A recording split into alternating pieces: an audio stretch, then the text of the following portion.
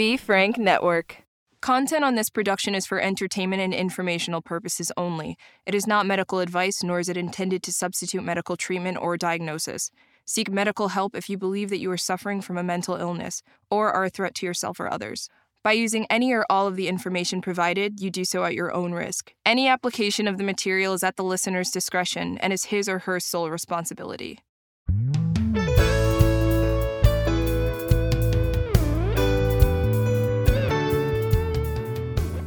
Hey everybody, Doc Brian here, and welcome to DocX DX, where we talk about the diagnosis of what our guests previously on DocX, which you can find on all streaming platforms, may be dealing with. Now today, our episode with us, we have Sebastian Scales, and hopefully you have checked out his podcast on DocX DX with us. If not, you may be completely lost in just a few minutes. So hopefully you've checked that out. Sebastian, thank you once again for being with us here today. I know that it's not always easy to talk about things that have happened in our life, but it seems like you've done a really good job of trying to incorporate this and get it to where you use it in a way that benefits other people as well. So we appreciate you for doing that. Thank you once again for being with us here today.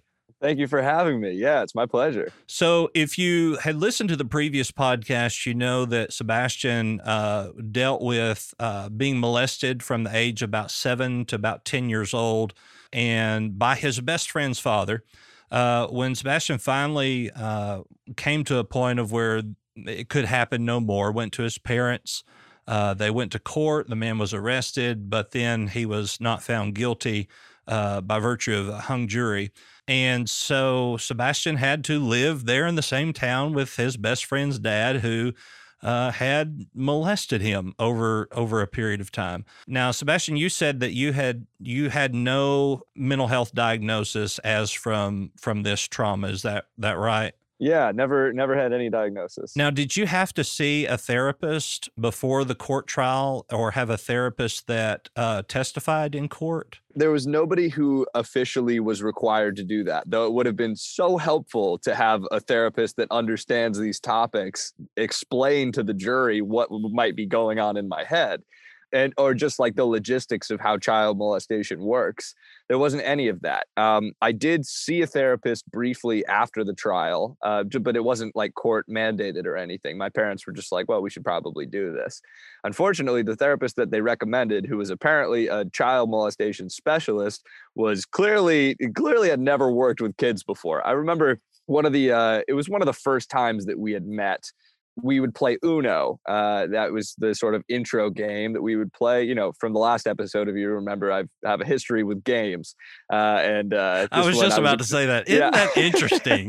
Yeah. How that works. Couldn't we phrase it a different way? Yeah.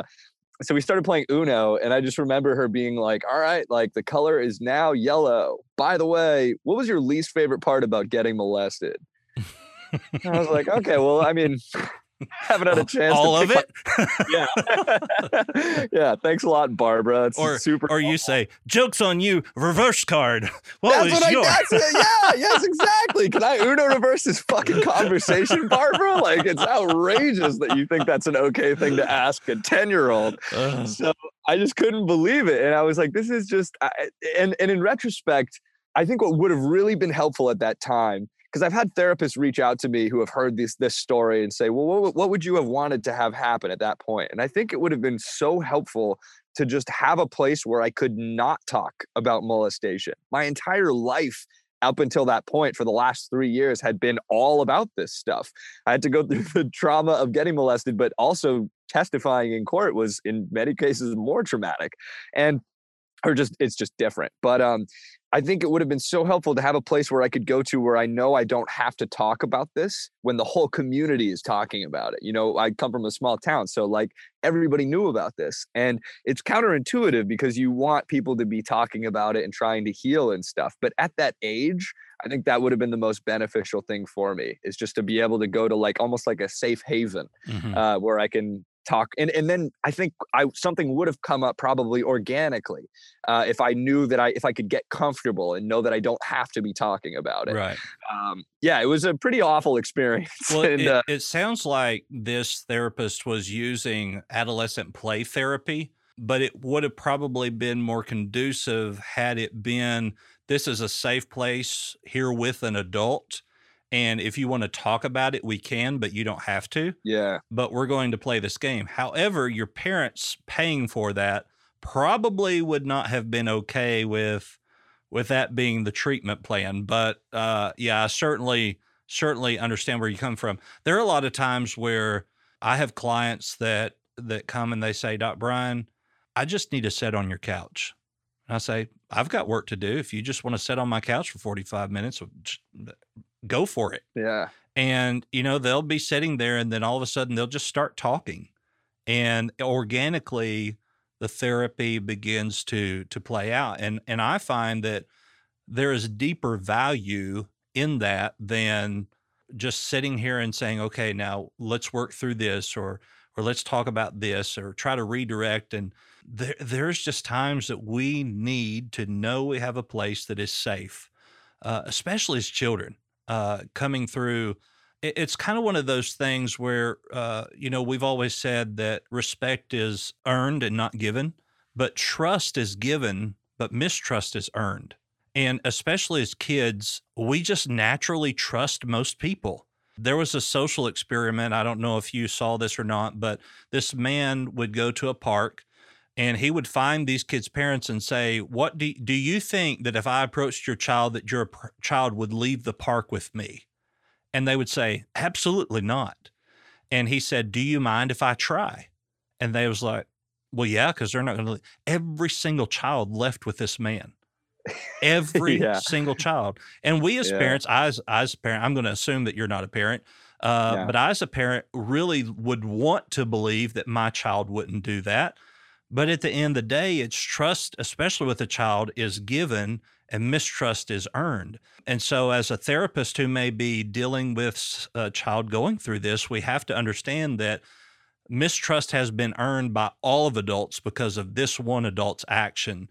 And so we've got to earn back that kind of trust. So, where were you when I was 10, Doc? I needed you back then. That's right. Couldn't agree more. How old are you? I'm 25. Okay. So I was, when you were 10, I would have been 20. Well, no, I'm 37. What would that be? 20. I'd be 20, 23, 22. Yeah, 23. Yeah. I was a police 22, officer. That's 22. where I was at. Yeah. Hey, would have been better than 60-year-old Barbara. Yeah. They put you with a 60-year-old? She was at least 60. Something, I don't know what she was, but yeah, clearly wasn't a therapist. But it wasn't the grandma vibe. It was the grandma vibe. It was a big time grandma vibe. It was a grandma who had clearly never interacted with her grandkids before. But yeah, it was nuts. I do know a therapist here that works with adolescents that has no maternal instinct. Like her children, her adult children are like, she's the biggest narcissist. Like, look up narcissist in the dictionary and you will see her face beside it. And I've had some interaction with her, and I would agree with that observation. So yeah, there are those therapists. So what was that like? That having to go through that therapy? Well, I felt like at that point I was kind of numb to discussing it. Like after having talked about it in court, it was like we weren't talking about anything new. And I just was so tired of talking about it. And so I felt like I never opened up to her. And I would just get like clearly like visibly bothered. Like I would just not respond to any of the sort of prying that she was trying to do just because I was so resistant to the way that she approached it. And so it was like massively ineffective. And I only went to her for maybe like 5 sessions before I just told my parents. I was like, I don't want to do this anymore. I appreciate the thought. I know what you guys are doing, but this is not it for me. So I did end up going to therapy. We didn't really talk about it basically at all after that until I started doing stand-up. And then after I've been doing stand-up for about 6 months, the company that I was working for at the time offered some free therapy sessions. And I went to this therapist in New York who and at that point, I've been doing stand-up about it for a while. I'm like an open book about this stuff. So I went into the first session. I was like, all right, here's what happened to me. Like, here's, just laid it all out. And then like, can you help? Do I need help? And she just couldn't get past the fact that an adult would do this to a child. Like, she just kept being like, oh my God, if somebody did that to my kid, like I would put their balls in acid. Like, that's what she just kept saying. And I was like, okay, like, I mean, I get it. Like, definitely don't want these people to just, walk off, get off scot-free. But like, what are we doing here? Like, she couldn't, it was weird. Like, she just couldn't fathom it. And I was like, do you not know that this stuff happens? Like, I'm here, now, like, can you help me with something? I mean, I don't even know. And she ended up telling me, I went to her for 2 sessions. And on the second session, she was like, you don't need to be here. Like, your stand-up is doing more for you right now than I could do. And I was like, okay, well, I mean, not very helpful, but, okay, I'll keep doing it. I do think that it would be worth mentioning at this point, though, that you really do have to find a therapist that you connect with. I mean, Totally. Just because somebody has a license to do therapy does not mean that they're the best fit for you. What happens, though, which is particularly hard for therapists, is that we kind of realize that before the client does. And it's very hard to tell a client, especially in your case, who has gone through this significant trauma, to say, Sebastian, I might not just be the fit for you. Because then you feel like you have failed again. But in what we say is that I think that there are other people who may have a better specialty and understanding with the trauma that you have.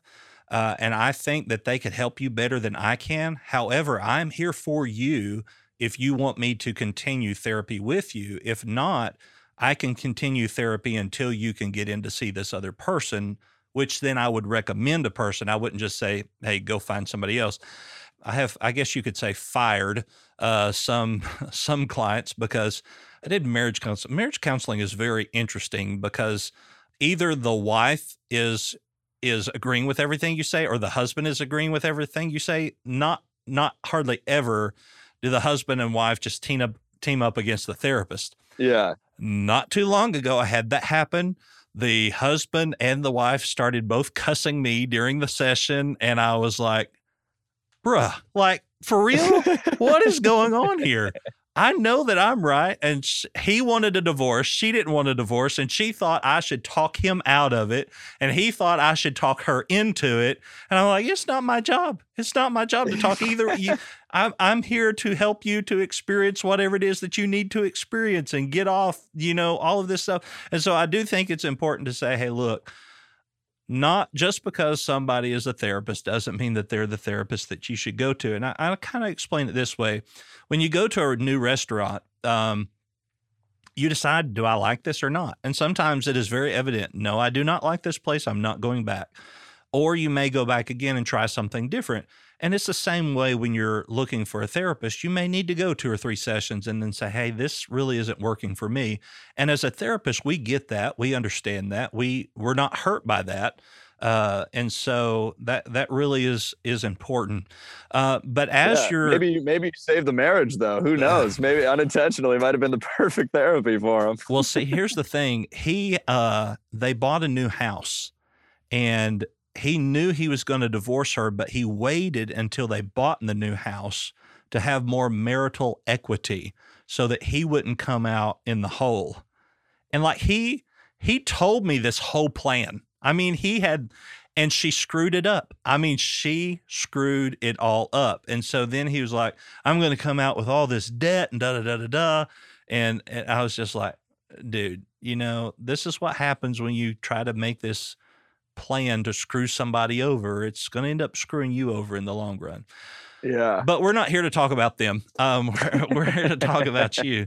So it is, but it is true that probably that therapist was right, that you were dealing with this and coping with this much better by way of comedy than what therapy could offer. The question would have been, though, is what happens if this comedy career suddenly ends and you no longer have that outlet? That's been sort of what happened with COVID in some ways. The live aspect of comedy has been on hold. But what I kind of realized is that it wasn't I don't think it's so much comedy. I mean, obviously that's a huge part of it. Laughing about these things makes you feel sort of invincible with them. It feels like you're taking the power back. But at the same time, I think it's just more so just talking about it in any capacity, really. Fortunately with comedy, you get to get up there for 5 minutes and people can't, I guess they could leave, but you basically get them locked in and they have to listen to you. So it's sort of like therapy. Who's going to get up and regard. leave a comedy routine where this comic is pouring out his heart about being molested as a child? Like there's almost a certain conviction that you're going to have to, well, I have to stay here. I mean, I don't want to be the jerk that leaves while this guy's pouring out his heart. Of course. Yeah. But that was sort of what I realized through quarantine is that I feel similar feelings making TikToks about molestation that I do doing stand-up about it. So I think it's just having the conversations, and each conversation you just feel more comfortable doing it. And I feel like over time, it just gets to the point where it's just another conversation to have. And it no longer is this thing that really burdens you when you bring it up. And comedy just happens to be a way that I think can kind of expedite that process. There's a quote from Wayne Dyer who says, like, it's impossible to be afraid and laugh at the same time. So when you're laughing about this thing that has always made you afraid and uncomfortable and angry and scared, all these other emotions, all of a sudden you're laughing at it and you're like, oh my God, like this is a super freeing feeling. So yeah, I was very fortunate to have discovered that pretty early in life. And but I'm not opposed to therapy by any means. I definitely would be open to the idea of going back and trying to find a therapist that would work out, not even necessarily just for molestation, but like all things in life. I think it could definitely be helpful. Yeah, and I say, and I don't say this because I'm a therapist, but I do think, we have annual physicals with our doctor to have, well, you're supposed to have an annual physical with your doctor to check levels and as a preventative to other disease or illness. But I do think that it's a good idea for us to just have a mental health checkup every year. But things could be happening that we just don't even realize that are happening. But there's still such a stigma around mental health that happens. I have had a lot of actors, writers, comics on my podcast, and I'm sure as you are aware that comedians are inherently depressed chronically. And their projection of comedy is their medicine that helps them to cope. Especially, starting out as a comedian, you could have a show and then not have another show for 3 weeks, a month. And now with COVID and quarantine, you may not have a show for months.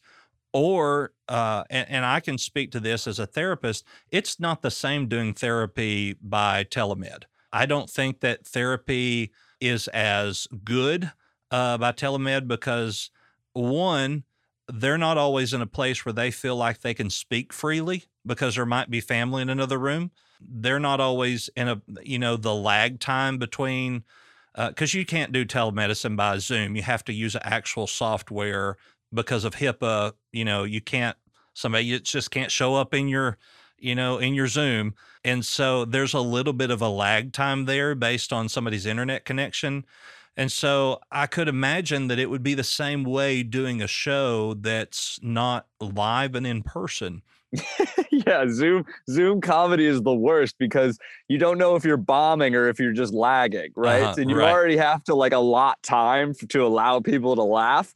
So if people aren't laughing and you're trying to figure out, is this joke bad or is my Wi-Fi shitty? So it's like it compounds the bomb in many ways. I was on a podcast with a comedian. His name was Jason Salmon, just like the fish, salmon. And it's called Jason's Failed Podcast. And it really did fail because the Zoom connection lost like 30 times with him. And but we made a joke about it because it is the failed podcast. But prior to that podcast, he did a comedy bit for nursing home patients by telephone.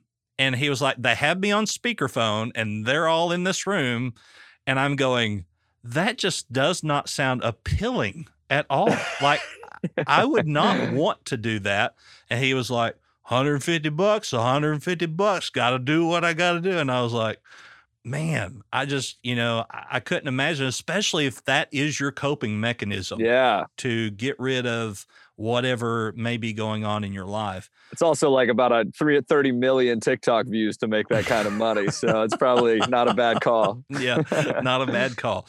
Someone in your situation where there was trauma over an extended period of time, there are certain stressors that would come into play. And the very first thing we would think about would be post-traumatic stress disorder. Within PTSD, there's another subtype of complex PTSD, or also known as CPTSD, where the C is little and then PTSD is capitalized. And basically, the difference is that CPTSD is a stressor or trauma that happened over a period of time. That stressor or trauma has caused multiple mental diagnosis, whether it be depression along with anxiety, panic attacks, those sort of things that has all come together. Did you at any point, I'll tell it this, I have a really good friend. I told you I was a police officer. My partner and I were in a line of duty accident where my partner was killed. And I was shot. I had to take the man's life. Had PTSD from that for years. Well, you still have it. You don't ever get rid of it, but you learn to cope and move through it. And so I'm I don't say touchy-feely, but if I tell you I love you, I'm going to touch you when I tell you that I love you. Yeah. And it's very easy for me to say, hey man, I love you, because this could be the last time I ever talked to you before. And I want you to know that you're loved and that you're valued and you're important and you're needed and you're wanted and all of those kind of things. And so one of the first times we met in church, and we had this really good conversation, and he'd come by my office, not as a client, but just, wanting to talk. I said, and I touched him on his shoulder. And when I touched him, he just jerked away and backed up. I was like, well, that's weird. And I said, I just want you to know that I love you. And he said, and I quote, he said, stop that bullshit with me. I'm not gay. I was like, whoa, Yeah. whoa. Well, over time, what I found was that he had been raped by his stepfather from the time he was 8 years old to like 14 years old, like full on anal rape. And so any male touching him, any male affection was a trigger for him. Yeah. And did you ever, while yours was just a touching molestation, did you ever have any time where if anybody touched you for any reason that you kind of pulled away or even went back to that mind space of that trauma? I think and this is probably part of why I'm able to do stand-up about it, or why I was initially, I think that because I didn't experience as severe molestation in terms of the spectrum of things that can happen to you, I don't think that I don't recall any experiences like that where it put me in like a flashback mentality and made me think about the molestation, because it was never painful. It was never scary. I think it was just sort of, in many ways, it was like it's kind of a peaceful molestation, it wasn't like, it's not that it's less traumatic, but I think that it affects you differently. And so honestly, from the moment that I spoke up, I did feel fairly free from it. I do think that it's probably a product of it just not being super severe. And it's not diminishing, anybody who's been through something similar at all. These things affect everybody differently. But I never had experiences like that, whether it was affection towards me or when I did become sexually active later in life. I don't have triggers that happen to me during sex or things that are related. If people touch my dick in the same way that this guy did, it doesn't really bring back any sort of memories. In that way, I'm very lucky, I guess. But I don't know, honestly. I just can't think of any particular instances like that. I have dealt with depression and anxiety later in life. It was actually when I moved out to LA after living in New York. I'd been doing stand-up for a year, and I quit my corporate job and moved out and was living with my grandfather. And he just, he was sick. He had cancer, and I got to spend the last year of his life with him. And when he passed away, I just sort of fell into this depressive episode where, I would just, I felt like I couldn't make decisions. Like small decisions became like these absolutely impossible things to make up my mind about. And I was sleeping just so much of the time. And I just felt like pretty debilitating. Like I just became very emotional, and it affected me, honestly, what felt like way more significantly than any of the molestation. I had never really had somebody very close to me die. I mean, my roommate died basically. So it was like, I just hadn't had that experience, and I didn't really know how to cope with it. And funnily enough, that was actually when I ended up going on the meditation retreat. And after about 6 months of dealing with that, it was a couple of months after he passed, that's when I sort of really started feeling these emotions. I've been meditating like most of my life, actually. Even when I was getting molested, my dad has been meditating a long time, and he got me into it very early, but I wasn't taking it very seriously until around that time when I started going on these meditation retreats, which was basically just a 10-day silent retreat where you're meditating between 4 and 12 hours a day. And it really pulled me out of that mindset of what felt like just excessive negative thoughts. Really just compound every thought. Like I would wake up in the morning and the first thing I would think about is just inadequacy, which is a weird thing to be triggered from death of a loved one. But at the same time, it's just how I felt.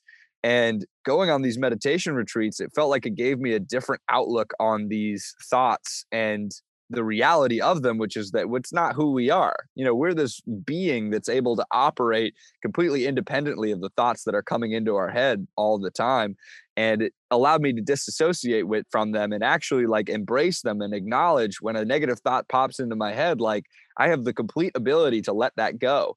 And I don't know, it really did sort of change my outlook on it and sort of pulled me out of that repetition of negative thoughts that I think was causing the depression and anxiety. Ever since then, I've been meditating about just over an hour a day for, probably over a year and a half now. It really has made all the difference in term. And I'm sure there are all sorts of things that can work for anxiety and depression, but for me personally, it really did help immensely. And it got to the point where I, traditionally channeled it into comedy. Eventually, I do a lot of material on my grandpa and what that experience was like for me and stuff. So yeah, man, it was a pretty wild experience, but I'm trying to think of how I got here. You were asking me about PTSD from touching from the molestation, and I just completely transitioned. Well, that's fine. I wonder though, have you ever heard the term delayed trauma experience? No, but I can definitely infer what it would be, and it's very possible that that is what set off the delayed molestation trauma. Right. So, especially at young age, we can kind of package our trauma away and forget certain details about it. But then when another traumatic life event takes place, such as the passing of your grandfather, you project those former things that you have not dealt with, but your psyche or your subconscious want to believe that it's actually due to the current trauma. If I were your therapist over, a couple of sessions, I could figure out if that's what is going on here. I can only assume at this point, but because you said of the feeling of inadequacy leads me to think that it would be that way because you probably never felt like you were inadequate with your grandfather. Yeah, not at all. You're totally right. It's triggering other emotions that are quite unrelated to him dying. Yeah, you're nice. Yeah. So, within that could be a conception of complex PTSD. How we deal with those things is absolute meditation can be a coping mechanism just as much as going through therapy and unpacking it. You said you found it compelling to just be able to stand on stage and talk about it, and make jokes of it. Well, all therapy really is talking about it, and having it from somebody else's viewpoint as to what you're saying and trying to help you to process that emotion. Because 90%, in my opinion, 90% of any any mental health is just processing the emotion healthy, in a healthy nature. And so we have these things that take place, and we can't process that emotion, even within, the spectrum of bipolar disorder. It's all about processing the emotion. Well, in bipolar, it's your brain chemicals not allowing you to. So you have to manually, if you will, process those emotions by using, serotonin meds or other antidepressants to kind of give you a level there so that you can go into therapy and learn coping mechanisms. And so you mentioned that you slept a lot. Did you sleep more than like 12 hours a day? Sometimes, yeah. Okay. It's interesting that you slept a lot instead of staying awake a lot, because the delayed trauma response would have been the opposite of what the trauma would have been, of where you were awakened early. So the Yeah, response then would be sleeping more, because while your body, your subconscious is telling you that while you were sleeping, you're safe.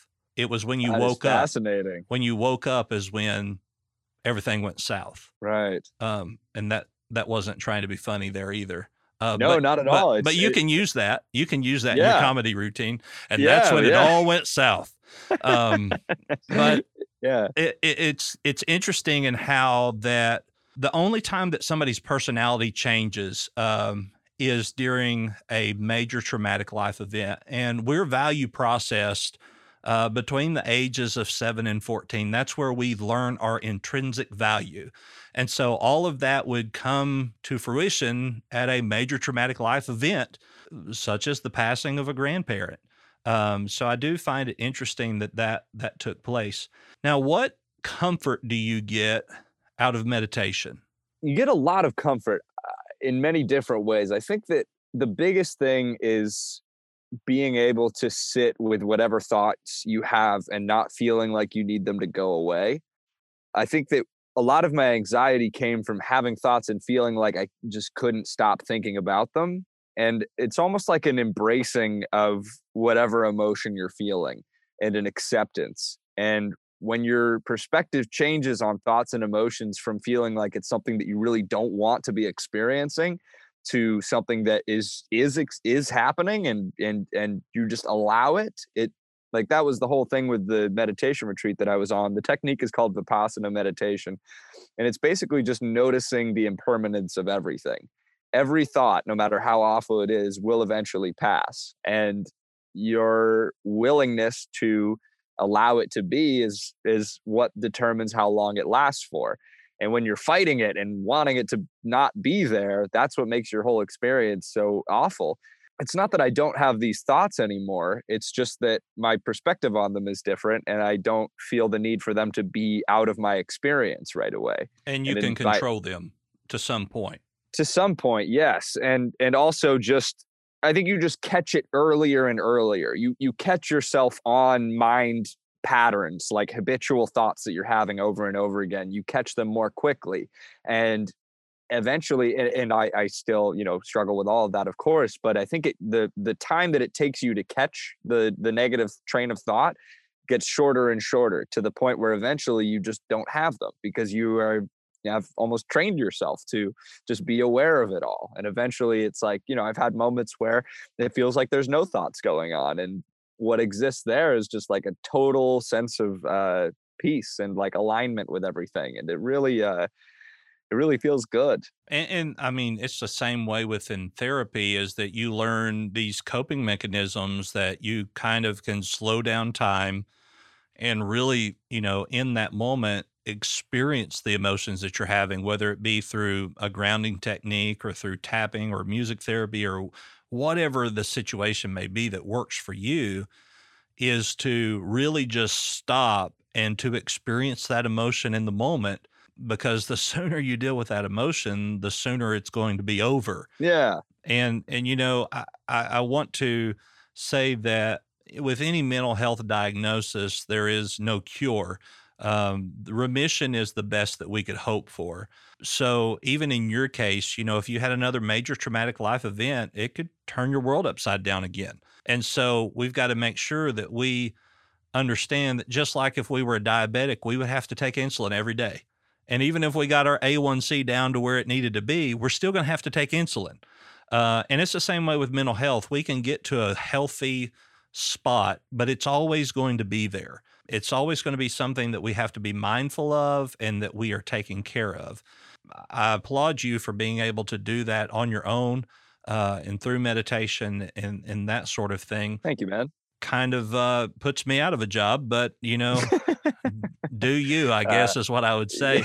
If it works, it works. Meditation. No, I mean, honestly, even just feeling it, just this whole experience that this podcast has been alone is like, it's so helpful, I mean, I just think that it is different for everybody, but just because, you have something like meditation that works doesn't mean you can't benefit from other things like therapy. I mean, ideally you just find the balance between all of them and you'll find a sweet spot. And yeah, I mean, I don't know. It's definitely not bashing any other sort of resources that people use. It's just another alternative that can be really helpful for some people. Absolutely.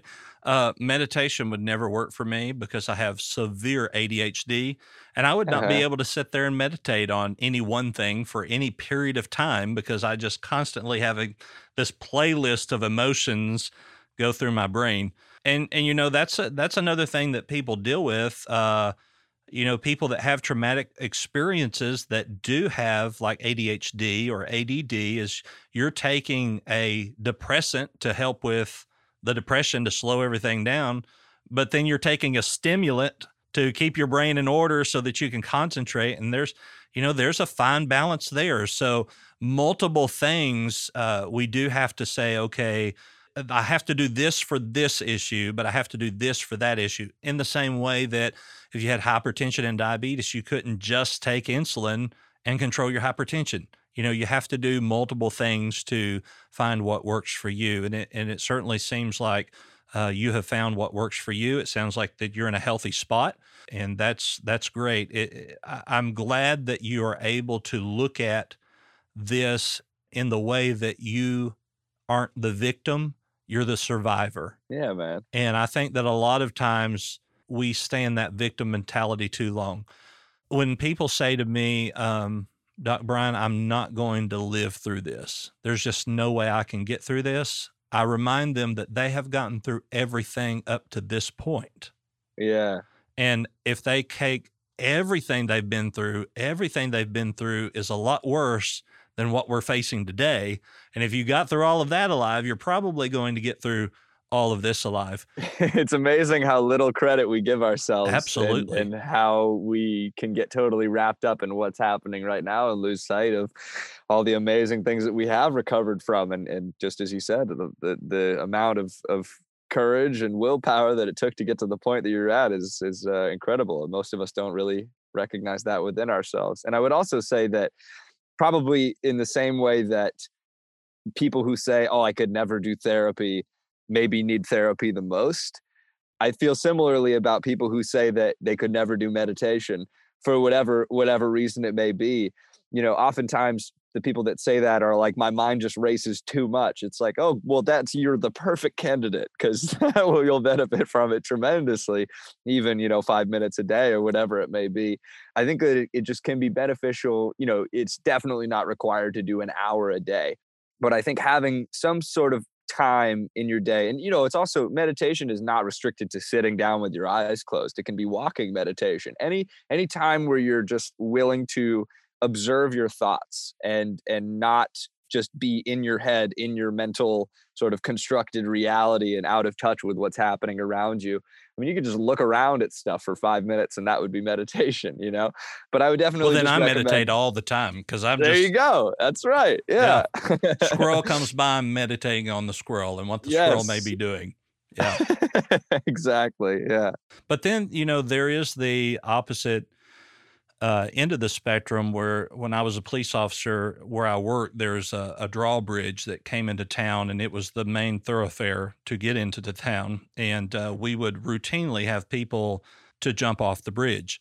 I remember one day there was this man out there who was going to jump, and he had chosen to jump very early in the morning. He had traffic backed up miles. So obviously we're not going to let people cross the bridge while we've got a man out there. Yeah. And the death rate of jumping off that bridge was like 99.9999%. I mean, it was just a fatal blow. And I remember the last time I was ever allowed to go to a jumping incident, I walked up to the man and used a very child psychologist type of thing. And I said, look, man, you've backed up traffic for the last 2 hours. Either jump or get down. And he jumped. And he survived. And, oh my God. And I remember thinking, and you know, it's funny now, but it wasn't funny at the time, thinking, how horrible would it be that you thought you were such a failure in life that you wanted to kill yourself and couldn't even be successful in doing that? Right, right. As I said, I was never allowed to go to another suicide call. And just do it. Yeah, just do it. Just get it over with. You know, it's kind of like the TikTok of where the guy says, hey, isn't that your ex-girlfriend up there about to jump? And they go, oh my God, yeah, hang on just a second. And he says, do a backflip. Yeah, right. Do a backflip. Yeah.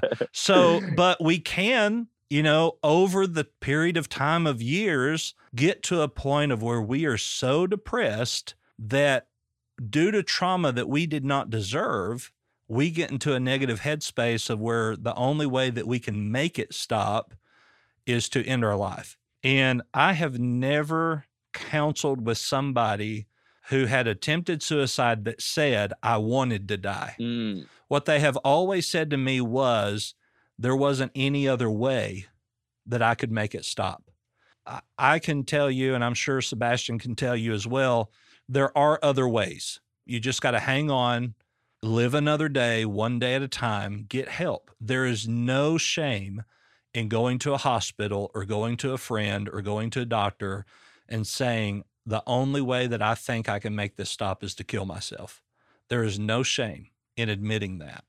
And I actually think you're a stronger person by being able to admit that. Oh, totally. In the same way that if you had pedophilic ideologies, for you to go to a doctor and say, or a therapist and say, I have these ideals and these thoughts, and I don't think they're normal, I think you're a bigger person for being able to do that. Oh, 100%, man. You're a hero. Yeah. I mean, like you're helping people and helping yourself at the same time.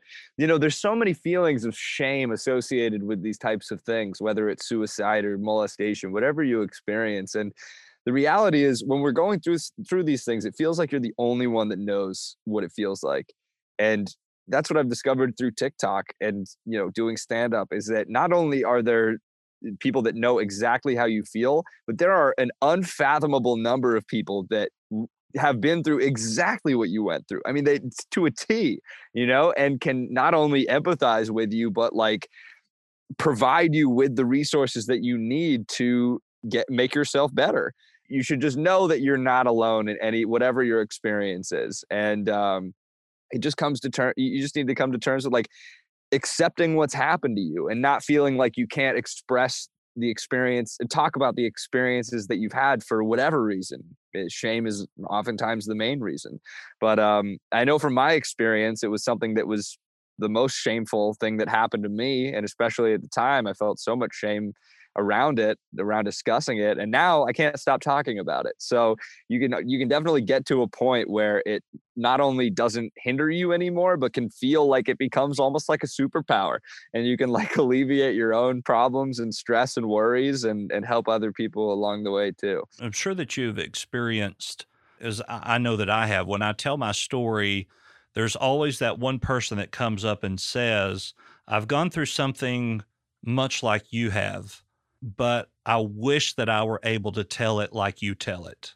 And that to me is one of the most fulfilling moments, to know that my trauma has allowed someone else to know that they're not alone. Yeah. And has helped them in this moment. It's the best feeling in the world. And in a way, in a very sick way, it almost makes us glad that we went through that trauma to be able to help other people. You know, dude, if I hadn't been molested, I'd still be working my corporate job in New York, hating my life, dude. Yeah, I could totally, like 100%. Yeah. Couldn't agree more. So I'll end this podcast just telling you a quote that I say a lot, and then you can respond to it however this hits you. Whatever happens in life, we need to remember that however we feel, it's okay to feel that way. Just don't unpack and live there. Yes. And totally, man. And recognizing that however you feel is like, it's okay. You don't have to force yourself to feel differently. And I feel like the first step in healing is acknowledging the authentic feelings that you have. How do you really feel about the experience that you've had, and not feeling like you need to suppress any emotions associated with it. And as you begin to let yourself feel those feelings, it just becomes easier and easier to process what happened to you. And you get to a point, I mean, it's an ongoing thing, you know, I'm still healing. I'm by no means done, but it does get easier. And, you know, I've had people reach out to me who have been like, hey, I had somebody who reached out who was like, I was going to kill myself literally today. And then I saw your TikTok and listened to your podcast, and I'm going to give life another shot now. And I'm like, the fact that you can, and anytime you can just provide, so it doesn't have to be that extreme, right? But just that feeling of healing yourself and seeing other people benefit from the healing that you've done. It's so empowering, and it does feel, like you said, that you're almost glad that you went through it. And it does feel like, you know, purposeful. Feels like you have a meaning, and it's really invaluable. And yeah, man, I think that's a great quote. Who said that? I did. That's my quote. Oh, you legend. That's my quote. Legend. Yeah. You can find it in a Psychology Today interview that I did back in like 2009, 10, somewhere in there. So yeah, that's my quote. I do want to end on, I said I was going to end on that note, but I'm not going to. So one of the last TikToks that I saw of yours, where you were walking out of a grocery store, and you have seen the man recently, I guess, within the last couple of days. Yeah. You saw the man in the grocery store that had molested you, and you said for the first time you saw him and didn't experience the emotion of fear or anxiety, that it was almost a liberating feeling. Yeah. How did that, the cliche therapist line, how did that make you feel? So I've always run into him at various different things, whether it was the soccer games or, you know, coming on and off the ferry. Again, I'm from Bainbridge Island, close to Seattle. And so we'd see him in the ferry terminal and things like that. And whenever I'd see him, it was always just like, it just made my heart race for various different feelings, for different reasons. And even though I'm at the point now where, like, of course I could, like, you know, beat the shit out of this guy, right? But it still brings you back to the childlike mindset and all these past feelings that you've had. This is the first time I've seen him in years. And it's after having done all of this stand-up about him. And I just felt totally at ease with his existence. I didn't feel like worried that I was going to be affected. I knew that there was nothing that he could do to me now. And it just felt so good to not be harboring any of those feelings anymore. And I don't know, man, it just like felt amazing, basically. And it almost made me look forward to seeing him again in the future. Do you ever think that you could get to a point to where you would go to him and say, I forgive you for what you did to me? I think if he'd be willing to come on my podcast, I'd be down to do that. But I think that in all seriousness, I do think that there's a massive amount of value in forgiving your abuser. And it's not for everybody. You know, I've talked to people that are, you know, dedicating their lives to making sure that they suffer. And I completely understand that. But I think for me, in my personal experience, letting go is in many ways the most powerful thing that I can do. I don't think that I need to talk to him in order to feel the way that I've been feeling. I think that it could help, you know, I'm not opposed to it at all. I don't think he would ever want to talk to me about it, especially now that I'm publicly talking about my experience. I'm sure the statute of limitations has been way exceeded. It actually hasn't. Apparently it's, I think, either 15 or 20 years. And it's funny you bring that up, because I was thinking about, because we didn't try him civilly, we only tried him criminally. Mm-hmm. And I was thinking about if I could find a way to, literally represent myself going back into the courtroom the way with the mentality that I have now, and like the understanding, and almost make it not comedic, but like in a way pointing things out that are just the absurdity of it all, and using it as like an educational thing, and like trying to explain to people like the process and how all of these things work, what you can expect. And then also, I mean, obviously it's a lot easier to get a conviction in civil trials than criminal trials. So you could probably get some money out of it too. And with him being an attorney, he probably has some money. He does. Yes, exactly. So it's something I've been thinking about in the back of my mind. It's sort of a far-fetched idea, but yeah, we'll see what happens. We've got about 5 years to figure it out. Maybe call Dateline 2020 and get them to hook you up with a pro bono attorney. Yes, exactly. Yeah. That'd be great. Well, Sebastian, once again, thank you for being with us on a podcast on DocTalks and here on DocTalks DX. And I appreciate your willingness to share your story, even though you feel like you share it all the time, that sharing it in this way is quite a vulnerable experience to be able to bring it out in this way. Tell our listeners once again where they could find you. Yeah, my podcast is called What Happened to You with Sebastian Scales. It's available on all podcasting platforms, and videos are up on YouTube.